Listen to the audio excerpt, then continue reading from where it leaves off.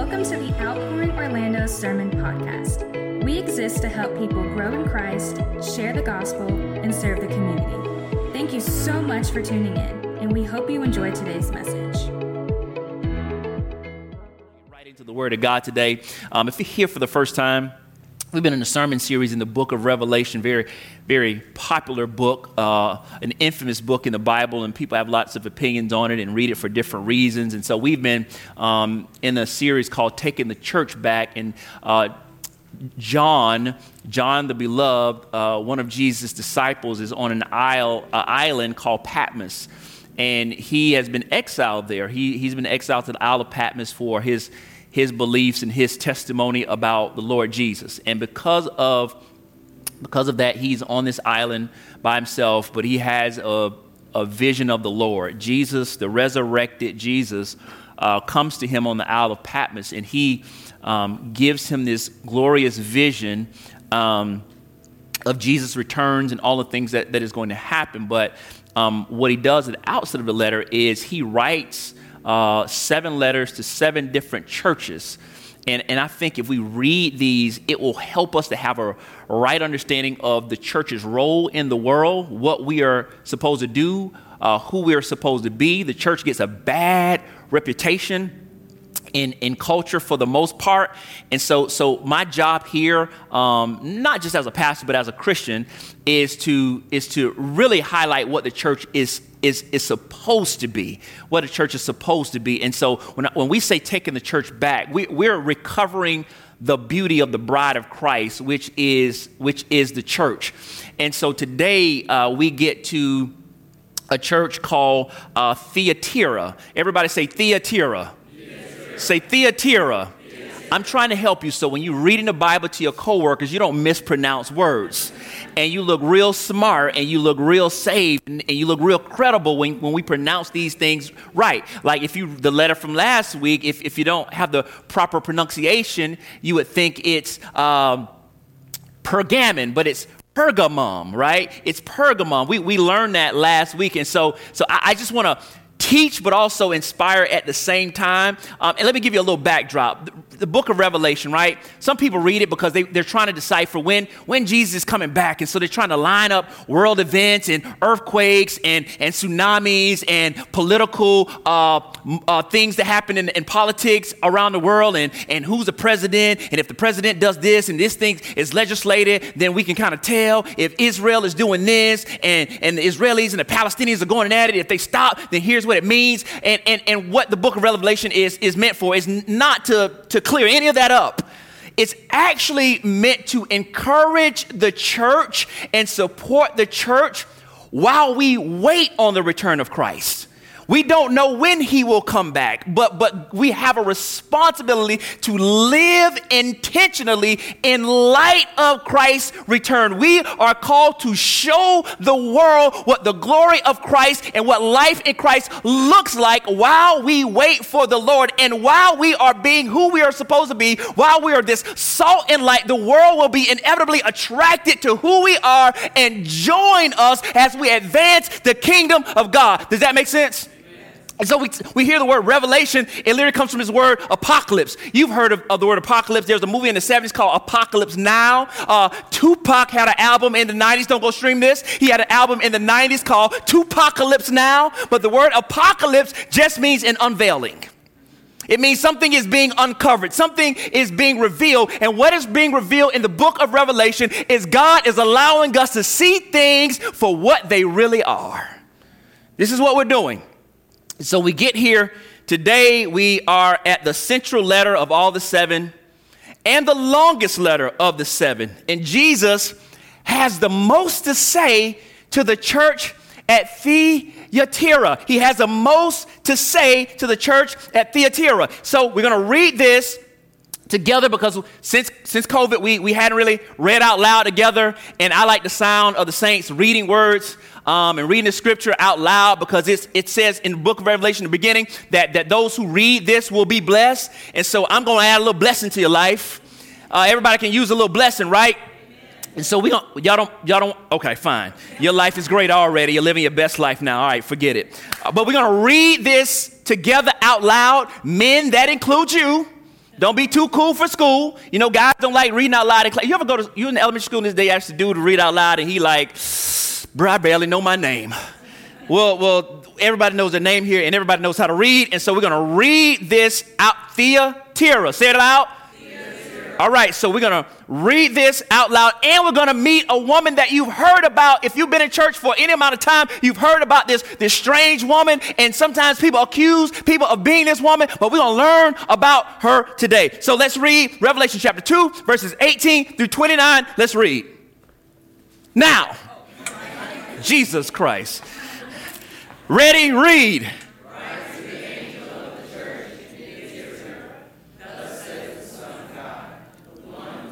Y'all reading weak.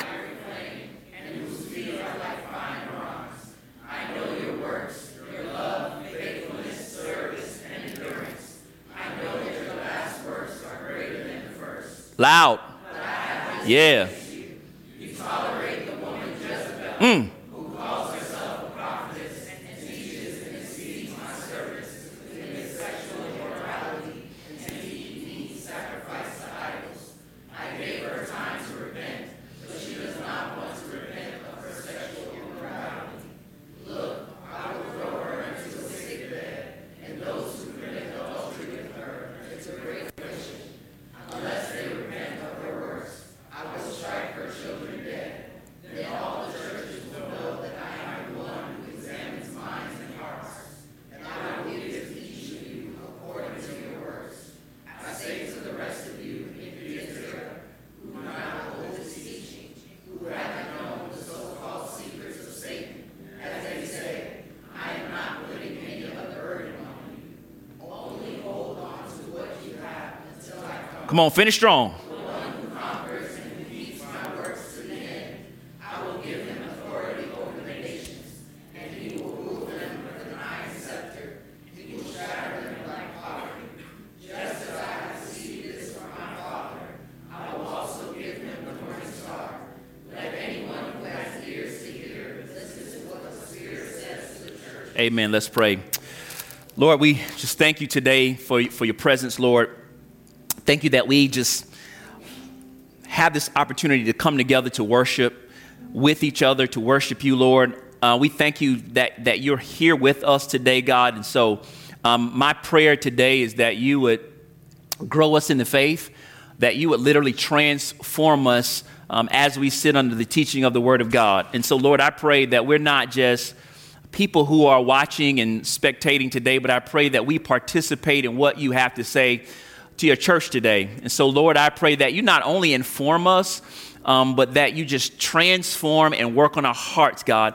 Ultimately, the goal of the Christian life is to bring glory to you and to be made more like Jesus. And so today I pray that's what you do in our hearts and in our lives. And so, Lord, I just pray today, if there's a person here who's not a follower of Jesus, Lord, I pray that you would just touch their hearts, that you would convict them today, God, that they will come to faith today, Lord. And I pray for that Christian today who is struggling in their faith, God, that you would blow wind in their sails, that you would just be a support for them, God, that you would strengthen them while they live out this Christian life. And so, Father, we just give you glory and honor today. We pray your Son, Jesus, would be made known today, God. And so, Father, we thank you, we praise you, we glorify you, we bless you.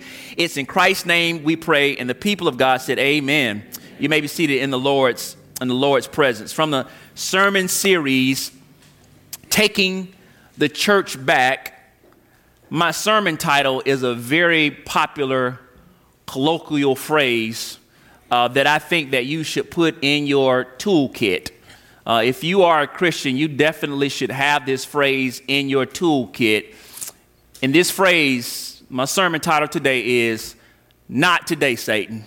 You should be armed and equipped with a not today, Satan. You should have that in your back pocket. You ever just experience something in a day, or you're in a season of life where things are just happening to you and everything is going left and people are trying you, whether it be friends or family members or Lord forbid, co-workers, and you just get to a point where you kind of assess things for what they are, and you just say, not today, Satan. I'm not arguing with you. I'm not fighting to you. I'm not about to keep texting you back and forth today. What you're essentially saying is, I am not going to tolerate whatever it is that you are trying to entice me to do. And so I think that we need to learn to say, it's not in the Bible, it's not a phrase, it's not a scripture, but I think it serves us well that at some point when we're tired of putting up with stuff and we have no more patience and no more tolerance for nonsense, that we just collectively say, not today, Satan. You'll learn why this is important when we learn about the church at Thyatira. Let me give you a little bit of background on this particular city and this church.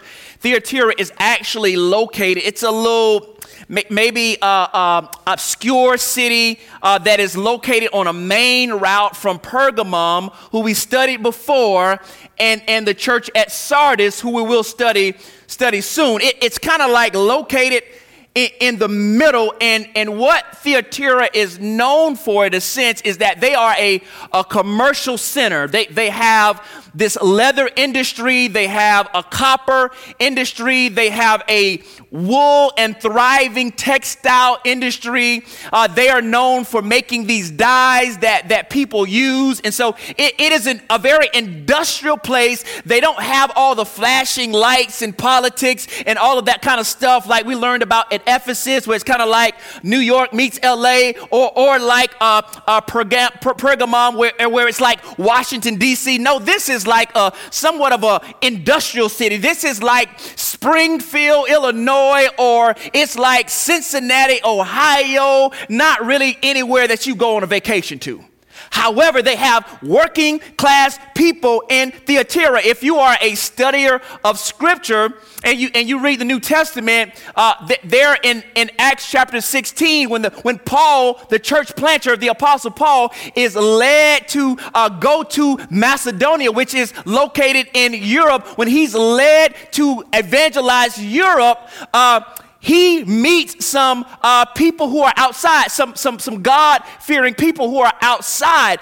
And one of the people, it is believed that he first leads to the Lord, is a business person who is a seller of purple goods. And some believe that the first person to be evangelized on the continent of Europe is a lady by the name of Lydia. That's important because Lydia, the Bible says, is a seller of purple goods. She is a well-to-do woman, and she invites Paul and Timothy to stay at her house. That lets you know that she is a businesswoman and she has her own money and her own stuff going on. But here's why I tell you that: because she is from Thyatira. And so one of the most interesting things about that is in Thyatira they have what's called trade guilds. They have trade guilds. If you're here and maybe you're from the Northeast, you've heard of the union before, or unions. There are labor unions that take place. And so trade guilds are similar to labor unions, where they protect the pay and the benefits and the well-being of the employees. And so they have these trade guilds for all the different industries in Thyatira. And so here's the thing: when you become a part of a trade guild, you have to pay a fee, you pay dues, you have to agree to what they agree to, you have to believe what they believe, and you have to go to the meetings and do what they do, because you are a part of an association now. And so this is what is happening in the trade guilds. But here is the one thing about the trade guild. The good thing is, if you're a part of it, your financial situation is probably going to be pretty good, because they're looking out for you as a worker. And so it would behoove you to be a part of a trade guild. The only thing is that you have to stand for what they stand for. And the reason why I'm telling you this is that every trade guild in Thyatira had to pay homage to pagan gods. And so each trade guild was actually steeped in idolatry. If you wanted to be a part of a trade guild, the trade guilds were steeped in idolatry. So a membership required participation at an idolatrous pagan festival where they would pay homage to a deity by eating food sacrificed to idols and then some sort of sexual ritual that you would have to participate in. And so if you are part of a guild, to not participate in the festival was career suicide. And if it's career suicide, then it probably means financial suicide for you. You undercut your ability to make a living if you don't participate in the pagan idolatry that comes along with being a member of a trade guild. Well, this is a problem because if you are a Christian, here's what you know. God has forbidden us to eat food that we know has been sacrificed to idols. Not only that, God also, despite what the culture tells you, forbids us in participating in any form of sexual immorality. And so if you're not thinking, I want to help you think. If you are living in Thyatira and you are a business person or you work for a large company and you are trying to come up, what are you going to do if you are a father who needs to provide for his family? Or a single mother who needs to take care of her children? Or what if you are a burgeoning college student who plans to have a successful career? Therefore, it will behoove you to join one of these organizations in order to maximize your opportunities and give you a leg up for the future. The problem is that you're a Christian, though. And so you have to ask the question to yourself, do you capitulate, participate, tolerate, and ultimately compromise, or do you trust in the Lord to provide? What do you do when partnership with the world means career and social advancement, but following Jesus says you can't participate? Do you choose financial gain and career gain, or do you decide to follow Christ? Do you tolerate what the culture presents, or do you trust in the Lord? This is a question that some of us need to ask ourselves today. Will you hold on to your own way and do your own thing, or will you hold on to what the Lord has given us to hold on to? And this is the pressure, and these are the decisions that the church in Thyatira is faced with. Not just from the outside, but also from inside the church. But I got to give it to them. This is one of the best commendations to all the churches. These people are genuine followers of the Lord Jesus. They are genuine believers. They're not faking it. They're not just doing the stuff but not living it. They are actually genuine, authentic followers of the Lord Jesus. Not only are they doing the right things, but they also have the right motives, because in God's economy, it doesn't matter what you do if your motives are off. But they got the right motives. And so when Jesus writes to them through John, he says, thus says the Son of God, the one whose eyes are like a fiery flame and whose feet are like fine bronze. And so you're probably like, man, I don't know what that is. I've never seen anybody with fiery eyes, and I don't even know anybody with real bronze feet. So what does that mean? It's just simply messianic language. Jesus referred to, or it was prophesied that the Son of God, this messianic Son of God, will come in the Old Testament. And Jesus is saying, I'm here. I'm here. This is me. And so when John says, this dude, I saw this resurrected Jesus, and his eyes are like a fiery flame. His eyes are piercing. He can see everything. He has these piercing eyes. Let me give you an example. When I was a kid growing up in church, sometimes the kids used to sit in the back, and I remember my mom was in the choir, and she sat up in the choir stand, and my mom had a rule, no talking in church. And so when me and my little friends would be talking, her eye could pierce through the whole congregation. I could be talking to my friend, and I just feel some hit me on my face, and she's looking at me like, change my whole behavior. And what I realize is, even when I think she ain't looking, she's watching. She sees everything. And so it also says he's got feet like bronze. It means he's absolutely pure. He's glorious. It is a glorious sight. And so here's what I want you to take away from this. If this man has eyes that are fiery, like a fiery flame, this means he can see everything that's not bad, that's actually good, because that means that all the good that you do, even when nobody appreciates you, God will never overlook you. God sees everything. God sees your faithfulness. God sees your endurance. God sees you turning down temptation. God sees you hanging in there for the faith. God sees your good works when nobody else sees it. When you're in the car by yourself and a transient person is on the street and nobody else is around, and you wish the church people would see you doing these good deeds, but nobody's there, and you give them $5, God is watching you. God will not overlook anything. Not only will he not overlook the good stuff, it's not lost on God, and it's not out of his gauge when bad things happen to you.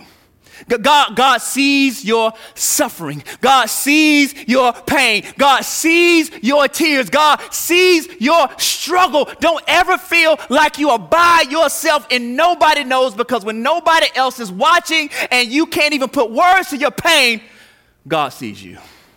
That's an encouragement to somebody today, because you're in a struggle in your faith.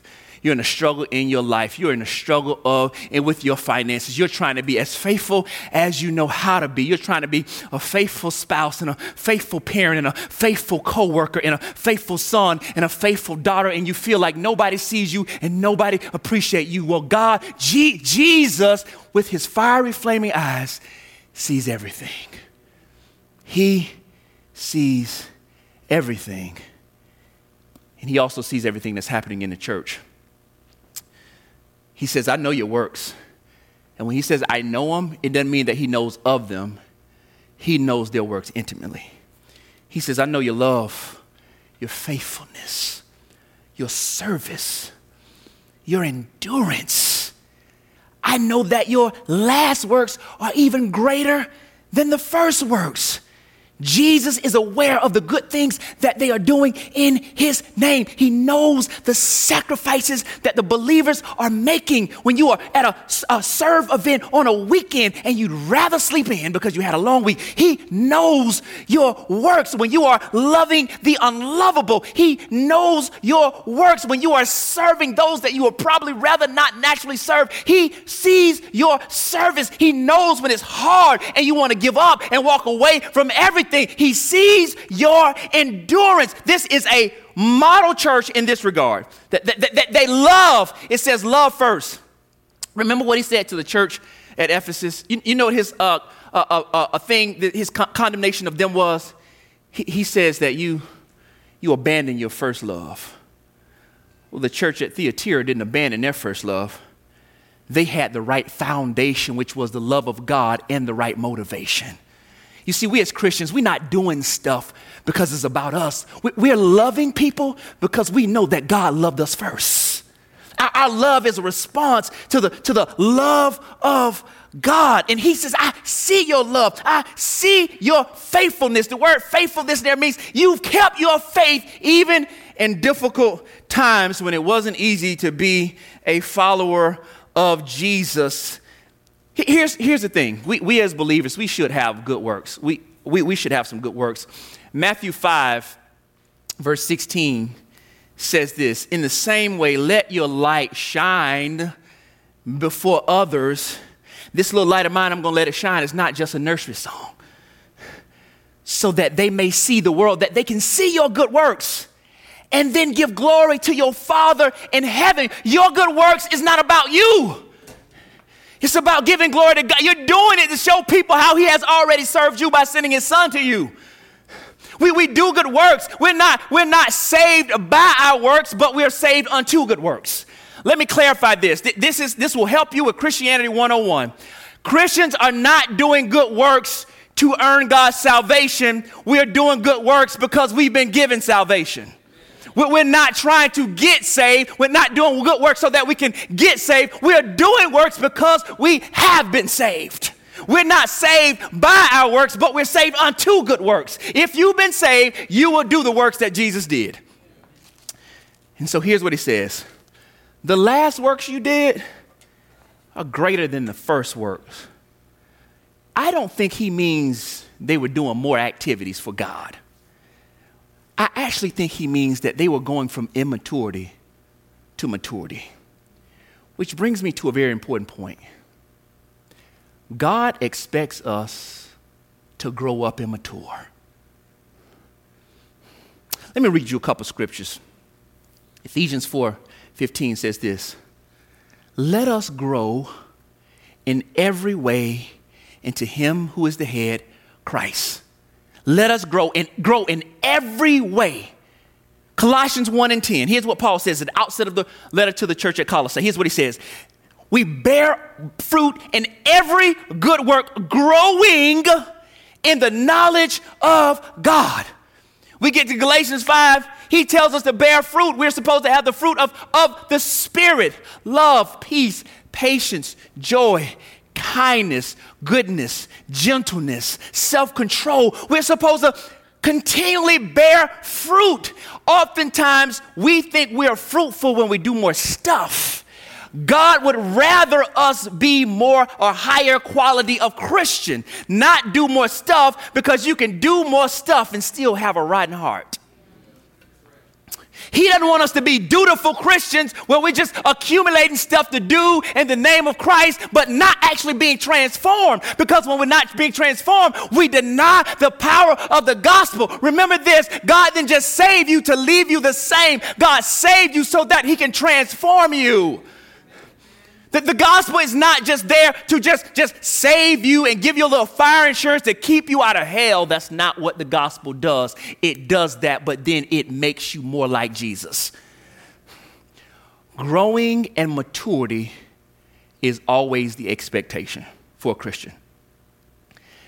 Our growth is how we give glory to God. It proves that the gospel is real. As we grow, we prove that God's salvation is powerful enough to transform us. It kills me when I see people who've been saved for 5-10 years and they live like absolute heathens. That's not possible.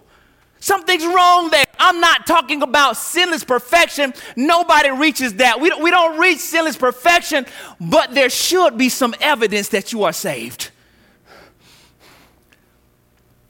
And oftentimes we give up and say stuff like, this is just who I am. This is just my struggle. This is just my thing. This is just my proclivity. I'm not saying that you don't have proclivities.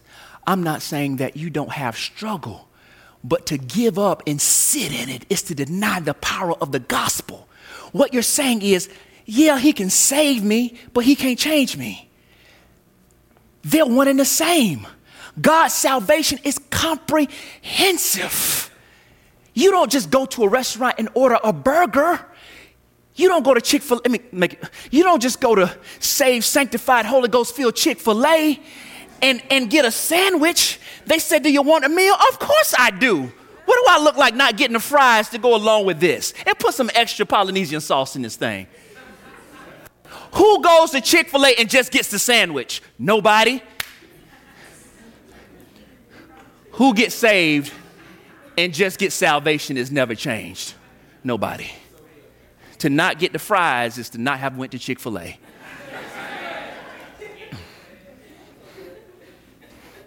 To not change and bear fruit is to not have been saved.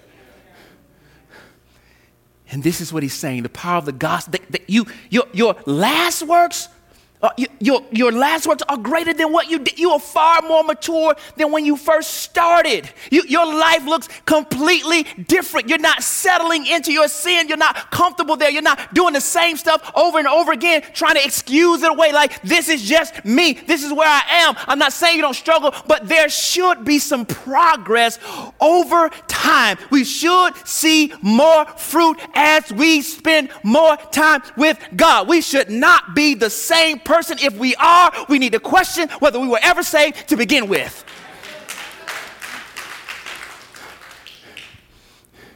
So here's what happens. You know what happens when you start being transformed by the Lord? You become less tolerant of things that you used to tolerate. You have less time for the things that used to distract you from your relationship with God. Your old preachers say your tastes change. It changes. Not to make it about me. When I was a college student, I think I ate McDonald's every day for 4 years. Do you know that McDonald's on Alafaya across from UCF, where the little bento is over there and it's in a little apartment complex? I ate there every day for 4 years. It used to only be a McDonald's over there. That whole thing didn't exist. It was only McDonald's. I ate there every day. I'm a grown man now. I would get sick if I ate McDonald's one day.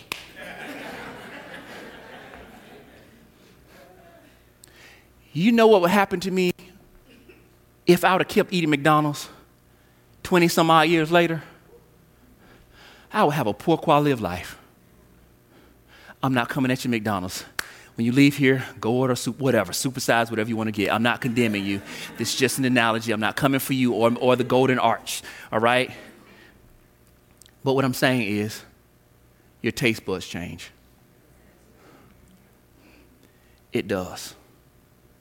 When you start eating real cooked food, processed food, just like, ugh. Because as you are transformed, your toleration is not the same. You realize that things you used to tolerate is not beneficial for where you are now. It undermines your attempts to be more healthy. That's not just with physical food.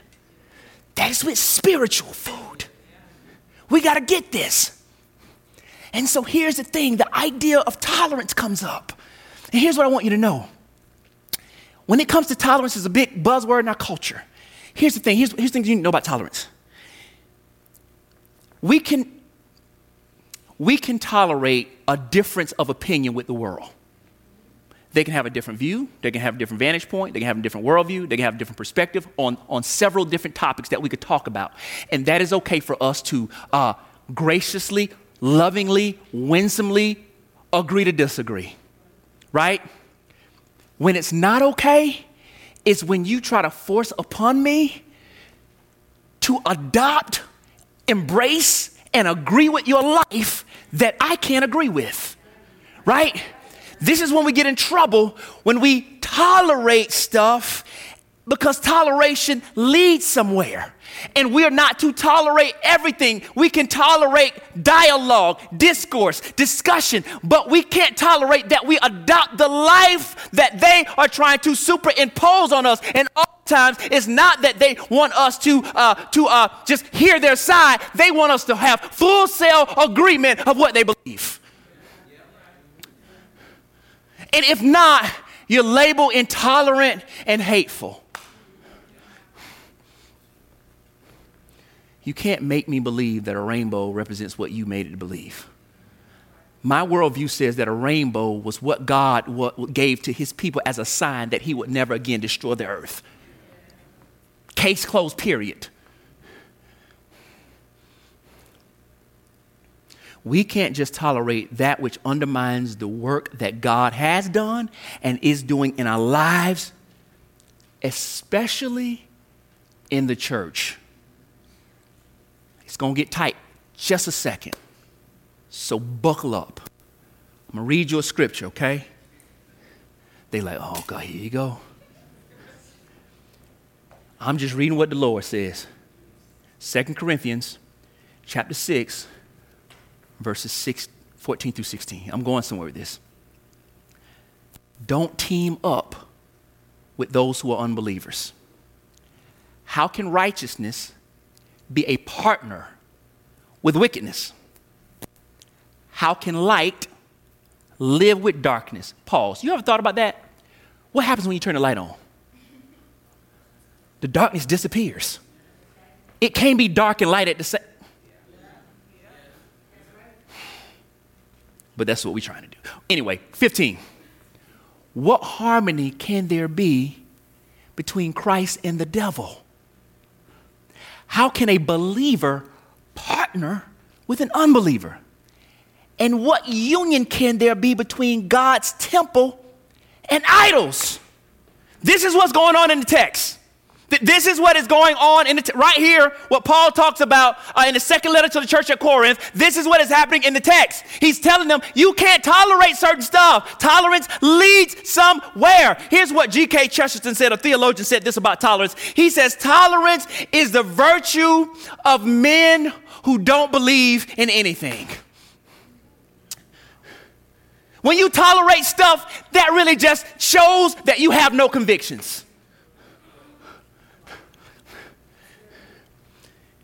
Remember when I said tolerance goes somewhere? A wise theologian said this. Here's what this wise theologian said. He said this. Tolerance eventually, what? What happened? Tolerance eventually leads to acceptance, agreement, and then eventual participation. It's inevitable. No wonder this is the longest and most severe rebuke of all 7 letters. This is how serious this idea of tolerance is. Let's read what he says in verses 20 through 23. Let's read this. But I have this against you. You what? You what? You what? You tolerate the woman Jezebel, who calls herself a prophetess and teaches and deceives my servants to commit sexual immorality and to eat meat sacrificed to idols. I gave her time to repent, but she doesn't want to repent of her sexual immorality. Look, here's what's going to happen. I will throw her into a sick bed and those who commit adultery with her into great affliction. Unless, here's the hope of the gospel, unless there's always hope, unless they repent of her works. If not, I'll strike her children dead. Then all the churches will know that I'm the one who examines minds and hearts. Remember the fiery eyes with the flames? He can see right through you. And I will give to each of you according to your works. Let's talk about Jezebel. Lord have mercy. If you've grown up in church if you've been to church 10 times in your life, just 10, you've heard of somebody having the Jezebel spirit. Jesus help us. Lord have mercy. She's more famous than Jesus. If your skirt is not down to your ankles, you got the Jezebel spirit. In some churches, if you wear a little makeup, a little mascara, Jezebel spirit. If, God forbid, you wear a short haircut, Jezebel spirit. Put on a tinge of perfume, Jezebel spirit. Well, here's the truth. This is typically thrown on to single women. Jezebel is actually married. She's a foreign woman, and she's an unbeliever. We meet her in the Old Testament, the book of 1 Kings. It behooves you to read all about her. Gives a lot of insight about her character. She's an unbeliever from a place called Sidon. She's actually a princess because her father is the king. She marries one of the kings of the northern kingdom of Israel by the name of Ahab. Ahab marries Jezebel, a foreign woman, which he shouldn't have done because God don't tolerate idolatry and hooking up with pagan women. He marries her for political reasons because her father is a king in another country and he's thinking economically, not spiritually. So he marries this woman. And of course, her being a pagan woman, she has brought her false rendition of spirituality and religion with her, and she has influenced her Israelite husband into adopting her pagan spirituality. And so before there were any social media influencers, we meet the first influencer right here. And her name is Jezebel. And at Jezebel's behest, he listens to her. And idolatry is spreading all over Israel because of Jezebel.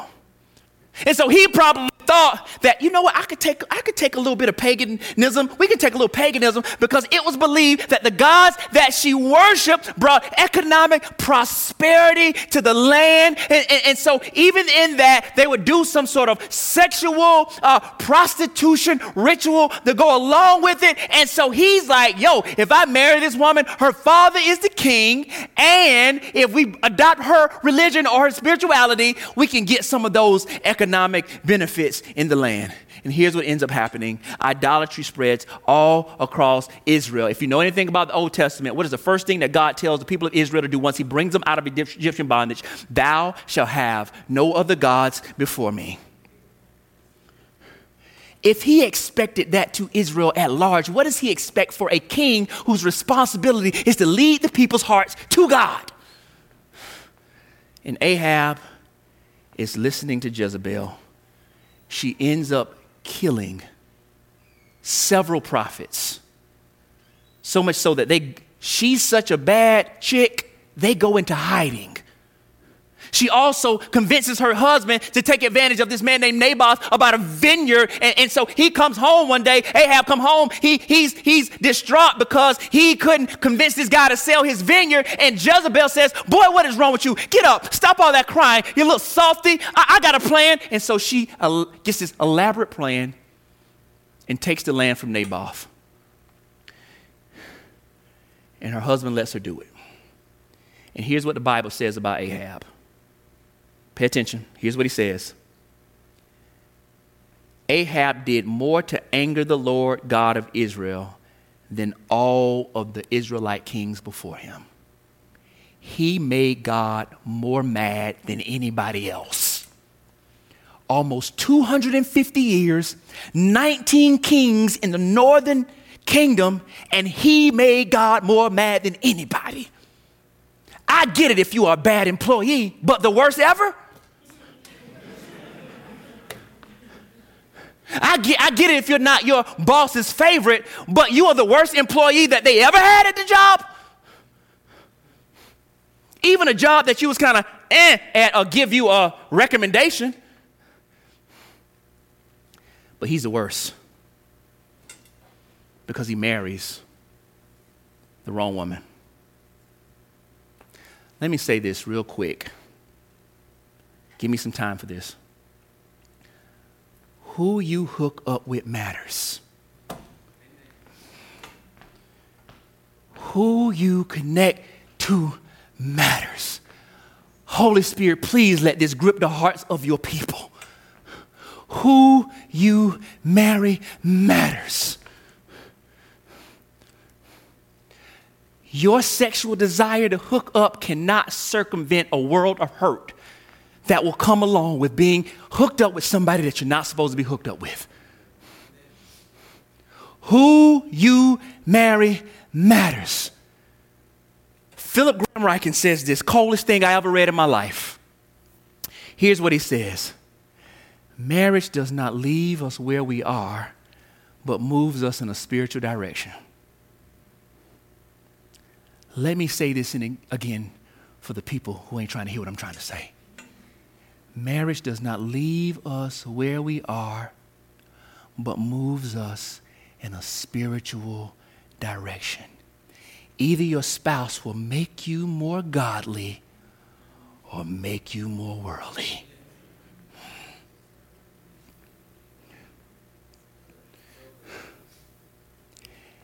Here's what I want to tell you. Well, I'm strong in my faith. I have yet to see the strong in the faith one overcome the unsaved one.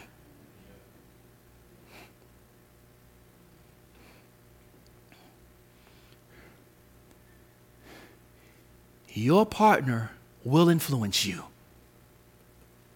That's not just in marriage. That's also in the church. Who we partner with in the church matters. Who we let teach in the church matters. And so here's what John says, what Jesus says through John. There's Jezebel there in Thyatira.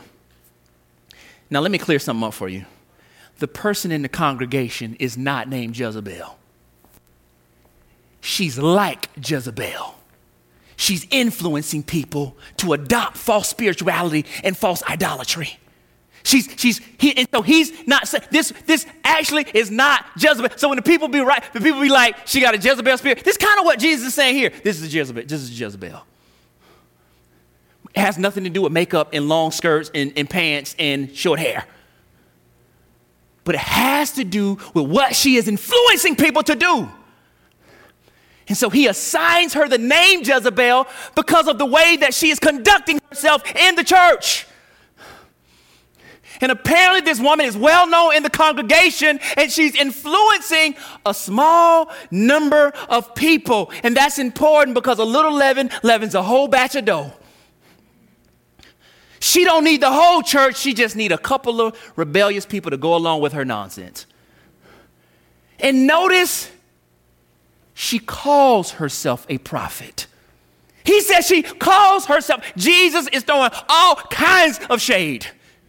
He says she calls herself a prophet because she's acting like Jezebel and teaching and deceiving people to follow her teaching. And what is she teaching? She's encouraging the believers at Thyatira to participate in the festivals and feasts of the trade gods that we talked about. She's saying, eat the meat, be sexual, show a little something. It's okay. Mingle with the people at the pagan festivals. Go to the little jump off. Do the little thing. Hang out with them. Show them that Christians can have fun too. You don't have to be different because of your faith in Christ. He forgives you. Don't you guys talk about forgiveness? Just a little bit ain't never hurt nobody. She's not influencing everybody. She's influencing a small amount of people. And here's what I think gives her validity. Because she calls herself a prophetess. Nobody made her a prophetess. It's a self-proclaimed title that she gives herself. I'm always amazed at people in the body of Christ that has all these titles. I'm the chief apostolic overseer of the prophets of the nations international. What is that, man? Why do you need all these titles? I'm the chief prelate overseer of the apostolic commission of the what? She calls herself a prophet. I imagine she probably had a few thousand followers on TikTok, few thousand followers on Instagram. She probably had about 1,500 little followers on YouTube. And she says, God has revealed things to me that are not in the Word. He's showing me things. So she's offering special revelation for her special members for a small fee. If you just sign up for my little conference, just pay this small fee. I got some access to the throne room of God that you don't have. I'm hearing things now. And for a small fee, God has revealed some things to me for people who are willing to sow. If you take my course, you'll have spiritual and financial freedom. Notice what Jezebel is not doing. She's not encouraging them to abandon Christianity. She's just saying, have a little Jesus and a little something else to add to it. If you just do this, it's all right. When she prophesies, she doesn't call people to repentance. She calls you to sow. Because if you sow, you're going to write a book. If you sow, you're going to get a Range Rover. If you sow, you're going to live in a mansion. If you sow, you're going to have a business. If you sow, all of your debt's going to be paid off, even if you don't budget ever. But you just got to pay this fee. I'm not concerned about your sin. Do your thing. And so you walk away from Jezebel's conference, and you walk away from Jezebel's little Bible study, and you say, I'm pursuing Jesus, I'm praying in the morning, doing my daily devotionals, serving in the church, giving a tithe, and sleeping with my boyfriend. I think this is the quietest this church has ever been in its history. I think even when we're not here, it's not this quiet.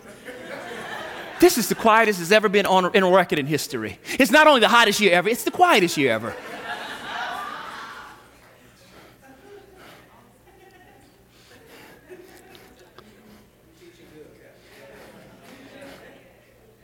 I'm just saying what the Lord says. Because Jezebel helps you discover God's will for your life. I got God's will for your life. It's in my mouth.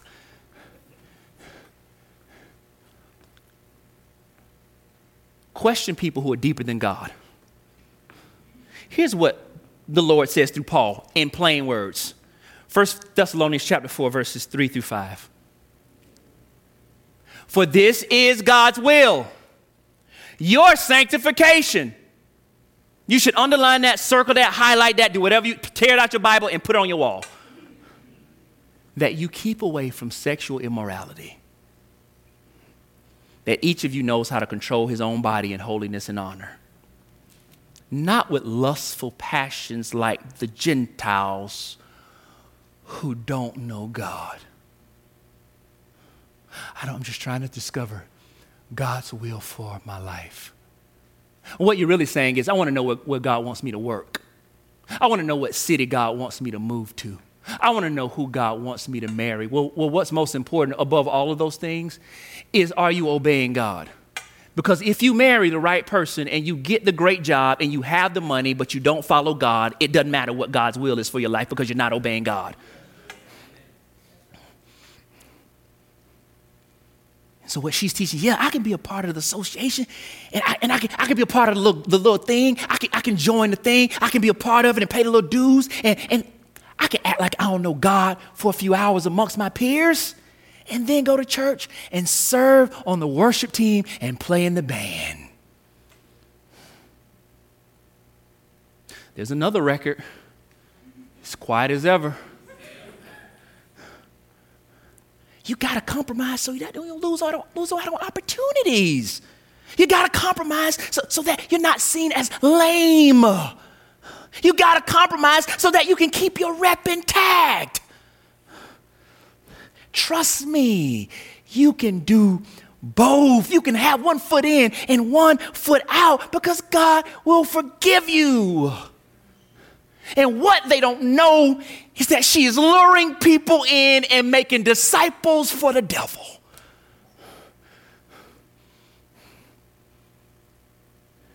She is not trained, learned, or sat down anywhere long enough to teach anybody. But yet she's calling herself a prophet. Always be skeptical of people who desire to teach but have no desire to be taught.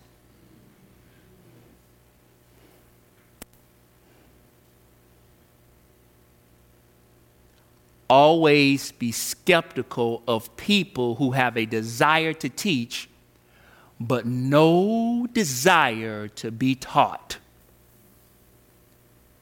You're giving me financial advice?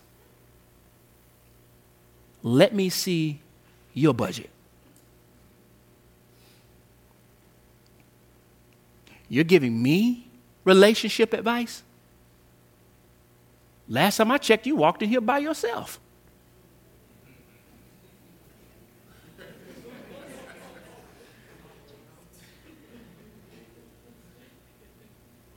You telling me about my diet?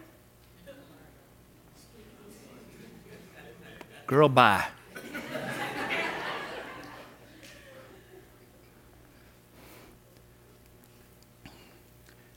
But you tolerate when you don't know any better. Jesus' problem with the church at Thyatira is that they are tolerating Jezebel in the congregation. They're loving people, loving God, serving, faithful, and enduring.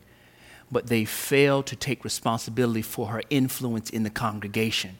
They refused to put a stop to it. They're letting her perpetuate her nonsense. They're letting him perpetuate his nonsense in the congregation, because Jezebel is not just going to be a woman.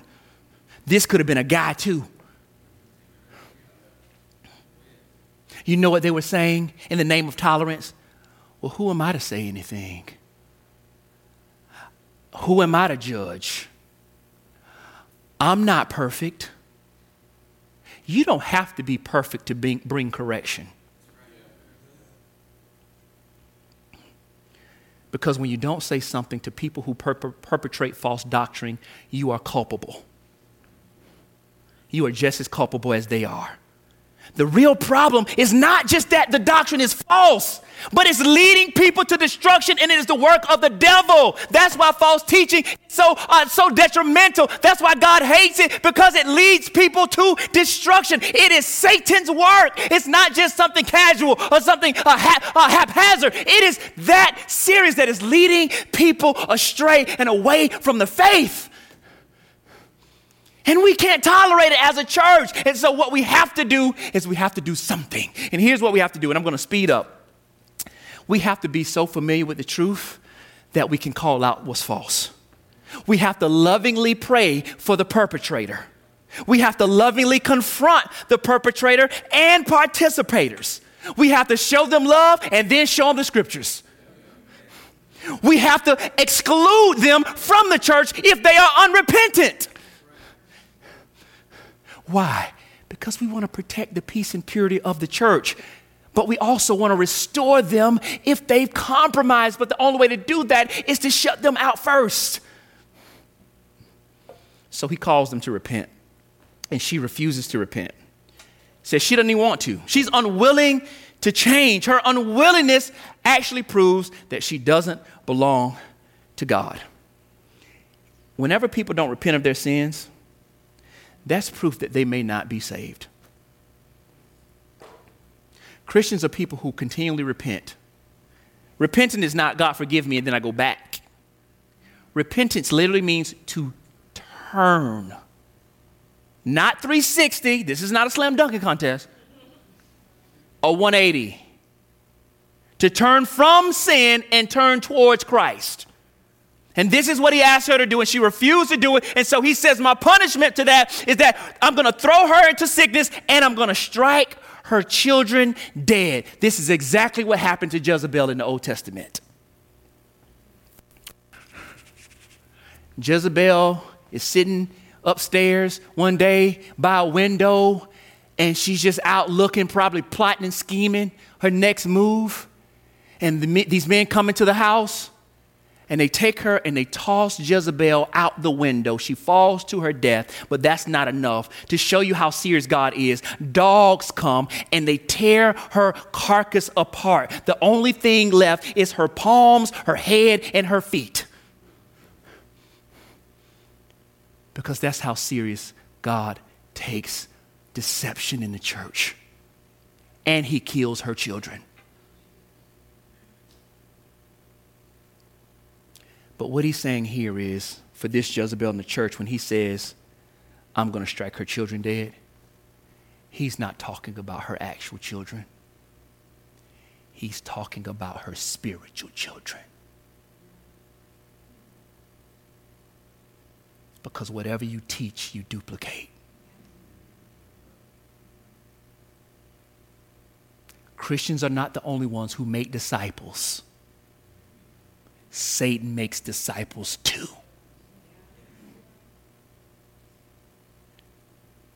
When Satan fell, he didn't fall by himself. He took a host of others with him.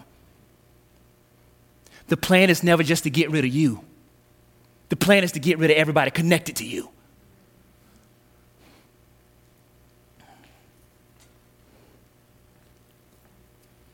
So, there's still hope. He says that they can repent. And here's what you need to know about the good news. Jesus took on the punishment that Jezebel deserved. If you've dabbled in false doctrine, if you've partnered with unbelievers, if you dabbled in that kind of life, there is hope for you because Jesus has took on the punishment that we deserve on the cross. Even if you've held on to false teaching or you perpetuated it, Jesus has taken on the penalty of sin that we deserve. He satisfied that on the cross. The judgment that is deserved was poured out on Jesus. His blood was shed and he died the death that we deserve to die. And as the scripture says in 2 Corinthians 5:21, he made the one who did not know sin to be sin for us so that in him we might become the righteousness of God. That's the gospel. And so here's what he says to the rest of you in Thyatira who don't hold this teaching. I don't put nothing else on you. Only hold on to what you have until I come. And what do they have? They have the good news of the gospel. The good news, and what he's telling them to hold on to, is the good news that Jesus, through his sacrificial death on the cross, has saved them. He has redeemed them from their sin and brought forth forgiveness. The resurrection has brought them forth in a new life. They were once dead in their sins and their trespasses, and now they have been made alive and they have been made new. And so he's telling them, hold on to the gospel and the growth that the gospel brings. Keep your spiritual progress. Keep growing in character. Keep growing in Christ likeness. Grow for the rest of your life because spiritual maturity is a journey unto death. Remain faithful in your character. Continue to grow in everything that you do. I want to read one more scripture to you. Here's what it says in 1 Peter 2:2-3. Here's what it says. Like newborn infants, desire the pure milk of the word, so that by it you may grow up into your salvation. If you have tasted that the Lord is good. Nobody takes one bite of their favorite meal and walk away. What do? You keep on eating. Keep on tasting that the Lord is good. Keep on growing in your faith. God calls us, and I'm done. God doesn't just call us to good works. God calls us to good character. We ought to pursue both at the same time because ultimately we are demonstrating to the world what life with God looks like. We are demonstrating to the world what the kingdom of God is like. But when we compromise and we tolerate, we lose our distinctiveness. My last word to you is this. Faithfulness to Christ may cost us in the short run in terms of economic and social status. However, faithfulness means that we'll come out on top eternally. We're not living for today. We're living for eternity. So the next time you're tempted to compromise or tolerate, you got to remember, no, not today, Satan. God is doing something in my life. I'm going somewhere. I'm not lost. I'm not having an identity crisis. I know who I am, I know whose I am, and I know where he's taking me. You can only be grounded and sure of that when you are resting in the goodness of God in Christ Jesus. And so it is time for the church to engage the world without adopting the world's ways. God has called us to be salt and light to the world. He's not calling us to fit in and get in. He's calling us to engage without accommodating. He's calling us to be a prophetic witness. The one who is, who was, and is to come. Let us pray.